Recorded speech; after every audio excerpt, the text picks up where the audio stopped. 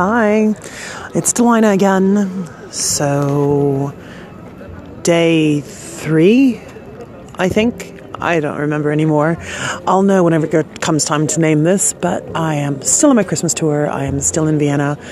I have checked out of one hotel. I've got my bags and am sitting in a courtyard amongst a couple different palaces and beautiful giant statues, waiting for Mike and Lisa's plane because it was delayed because it rained in the Netherlands, which seems completely ridiculous. Anyway, yesterday was the Albertine Museum, stunning, an Australian bar, which is hilarious. They had crocodile schnitzel. I couldn't do it. No. I encountered some really, really rude Germans. Oh my God. This little lady shoulder charged me to get me into the lift faster or something. I don't know. But oh my gosh, she was tiny and she was scary as. And it's weird that I can now kind of differentiate the different Germans, like the different accents. For the most part, the Viennese have been amazing. Like, so nice. If they don't speak English, they don't give you hell for trying.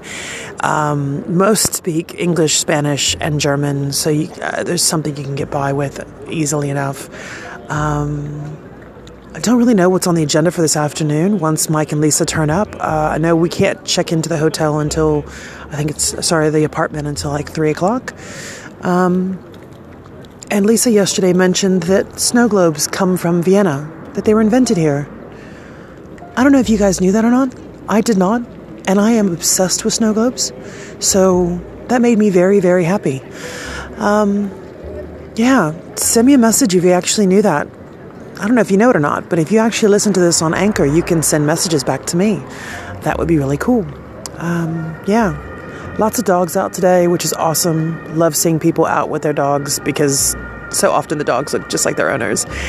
And I walked by a fantastic restaurant yesterday. It was called Said the Butcher to the Cow. And on all the windows it said, "I love you for your inner beauty." Oh my God, I died. I have to go back. They were not closed. They were not open last night. So at some point I want to go there and eat just because the name is fantastic. And then stopped to get a coffee in the evening. It had just sunsetted. And there was a guy in a square, like where you can catch a train and there's a museum. And it's slightly misting, and it's all gray and wintry and lovely. And he's on a clarinet, and he's playing Que Sera, Sera. And it was the best moment ever. Totally reminded me of being on the train in Paris when someone came through and played La Vie en Rose on an accordion. That was better, but this was pretty bloody good. So cool. Anyway, having a great time. And I will catch you guys up. Oh, Albertine Museum. They have one whole section that is the original rooms when it was a palace. I have never seen such beautiful silk tapestry wallpaper in my life. And for all of you people out there who think you look terrible in yellow, because I feel like I look terrible in yellow. I've got olive skin. It doesn't work. The golden yellow in one of those rooms, like I had to take a selfie. It was that good. It made everything glow. It's phenomenal. Like all of it. The museum was great. Yes. But those rooms were worth the 15 euros.